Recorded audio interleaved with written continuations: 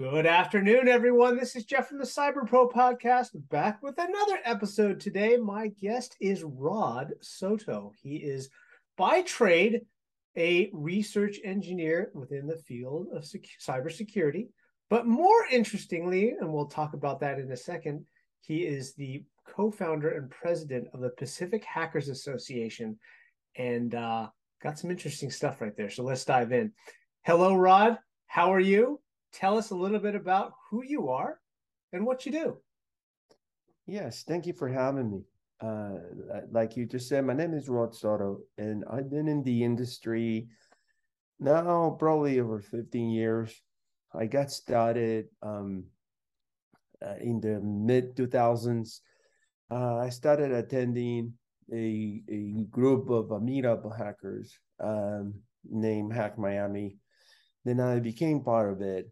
Eventually, I broke into the industry, and I've been developing the community work, mainly um, meetups where we share knowledge, we share training free. Most of these meetups are free. And then obviously during this process, I realized that when the attendance, including some of those who did not have any background whatsoever in computer science or even infosec, were finding jobs.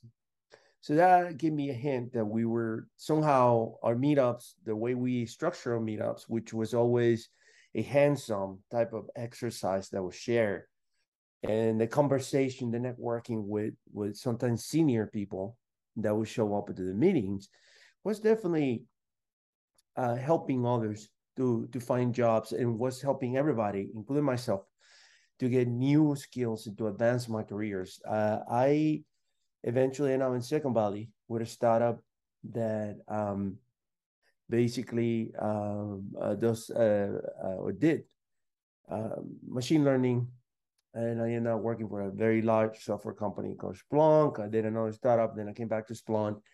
And then during that process, I realized that there were not meetup groups like the one I had in Miami with the same structure. So I attended several groups in the Valley, and I thought they were great, but they were different. And my goal was to add to those groups, not to take from them. So I decided to create Pacific Hackers. I co-founded Pacific Hackers with Joseph Sede, which was my colleague at the time. And we basically were running it for a year or so. In that process, I met Marco Palacios, which is now the VP, the vice president, and Marco ended up getting a job in InfoSec as well via Pacific Hackers, and that made him passionate about the group and the things that we could do. And now he is working with me actively to foster this idea, this community idea that we have, this effort. And then now, right, we do have we established this. Now we have meetups every month, and we had to help a lot of people, including veterans and underrepresented communities, to find jobs in cybersecurity. Yeah, you touched upon a couple of really important topics, right? You just said two of them, which are underrepresented participants as well as veterans. And I think that the cyber community is finally getting to the point where they realize that traditionally hackers and those of us in cybersecurity fit one mold, and yet we do not. Whether we're good guys or bad guys, we're from all over the place. We have different backgrounds, we have different journeys, and that we need to be inclusive of all of these differences because the bad guys are different too. Someone made a great comment to me the other day and said, the world is 51% female. I wonder what the population of hackers are that are female. And if the cybersecurity experts aren't female, how do we adequately defend against that? And that was a great question. And so let's talk about Pacific Hackers for a moment. Mhm. I know that you've got an event coming up in about a month. It's going to be in Mountain View, California, at the Hacker Dojo. Can you tell us a little bit about that event, what Yeah. you've done in the past, and what you hope to accomplish this year, especially since it's the first time back in a couple of years? Right. This was specifically challenging because we're sort of coming back from the pandemic. The pandemic was, we all know, it was horrible. And we had to basically fall back and not meet. I seriously did not realize how bad it was until I went to DEF CON in August. Like meeting people and going back again into the community and sharing and playing with others. I look back and I said, Jesus, I don't want to go ever again for what we went. I want this 2 years to go away because it was not, it was tough, right? It was tough. We did, as a silver lining, we did create a lot of content online and we did continue to help people. And many of us got new jobs, and many of us actually now have a better position because many of us were seeking to work remotely, for example, and we're seeking to be in a place that they could afford to buy something bigger, for example, have a different type of life and still do what they like. And that is a silver lining. However, we weren't able to meet in person. So I have personally run two iterations. And the third, obviously, we couldn't do it because of COVID.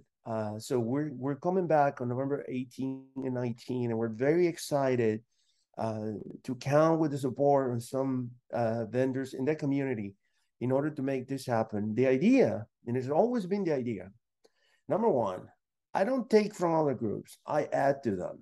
Number two, I try to push the local researchers, the up and comers, to speak at the conference so then they can speak at bigger conferences. And also, I try to bring people to speak on those bigger or known conferences locally. The reason is following the same sort of motto of Hack Miami. When we did Hack Miami, people will joke about us and say if we hack alligators, right? Because there was nothing here. There was absolutely nothing. So we said, listen, why do we have to wait until July or August to go and see people? Why can't we try to reproduce that here and then foster community and help others? And that's what I've been trying to do in the Silicon Valley area. I know San Francisco has amazing groups. They also have cons. San Francisco, we don't really go from South San Francisco north. That we go from South San Francisco around the airport all the way down to San Jose.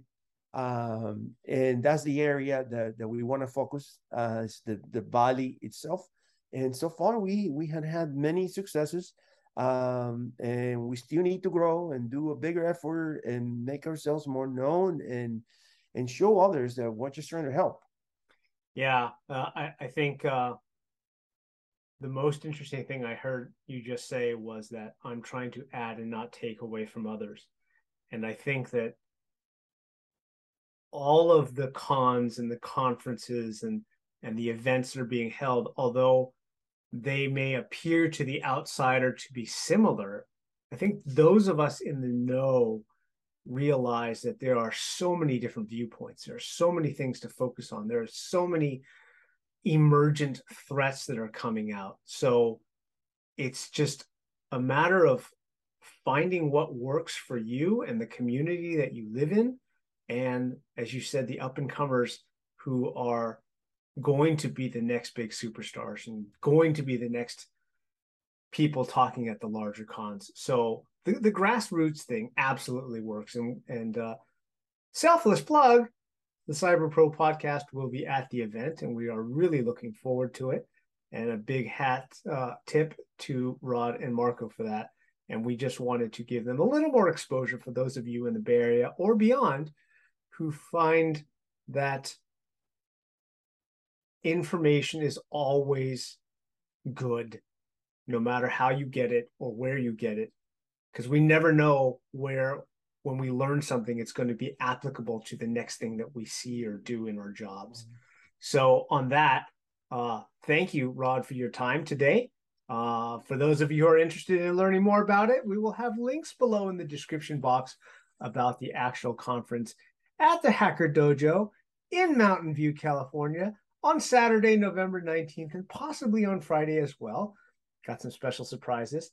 And so let's walk away with a final question. And to you, Rod, it's kind of a feel-good question, right? As part of all of this helping that we do, can you share with us a story that happened to you in the past where it could have been even a small thing, but it really made a difference in someone's life and in a positive way? Love to hear a story. Yeah. One of the things that I do and that I usually push is to do meetings where everybody's welcome. That's usually why I usually select public libraries. So, for example, in the South Florida area, I'll go to the Broward Library, which is an open library. Everybody's welcome. You can come in. And we did the same at the Martin Luther King for a long time until, unfortunately, the pandemic, and then it got complicated with the rules. But basically, we had everything. We welcome homeless. We have homeless people. We have, you name it. Everybody's welcome, because that's what I want. I don't want somebody to be, going to say this, intimidated by a corporate environment, by signing an NDA, by being surrounded by cameras or surveillance. So I usually try to do my meetings in open places. So here's my story. You have a couple of stories. One of them, the first one is, and I'm gonna mention, and I'm gonna say this person, who the name of this person, but I can tell you this person was a person that came out of the armed forces, and he was so poor that in order for him to play video games, he had to hack them. And I saw him playing my Capture the Flags. So I do Capture the Flags that I run in my different conferences, and sometimes I do it at the ISSA, at least down here. And he impressed me so much that I decided I'm going to give this guy a chance, right? And I ended up, fast forward, ended up hiring him, and he did amazing, like I knew he was going to do. And now he's one of the top reverse engineerings in his company, and I would say out of the industry. That I would say that for sure. Here's another story. This person came to us, and he used to change tires at Costco. Nothing wrong with changing tires at Costco, but he wanted to have, he had kids, house, etc., and was, sort of pressed. This individual has his own security company, his own IT company now, and he's doing much better. His life, you can see him completely different.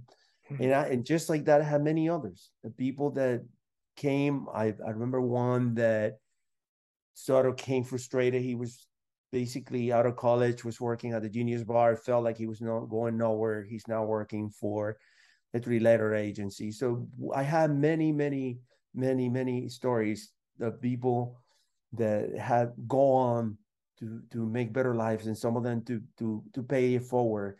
So their success is my success. I always tell them, when you leave this place, you probably won't come back. You probably won't look back at this. But the only thing I ask you, because we don't charge anybody, is to pass it forward. As long as you do that, we'll make the world a little bit better. And that's my story. Awesome. Awesome. Rod, thank you again for your time. We really appreciate it. Thank you.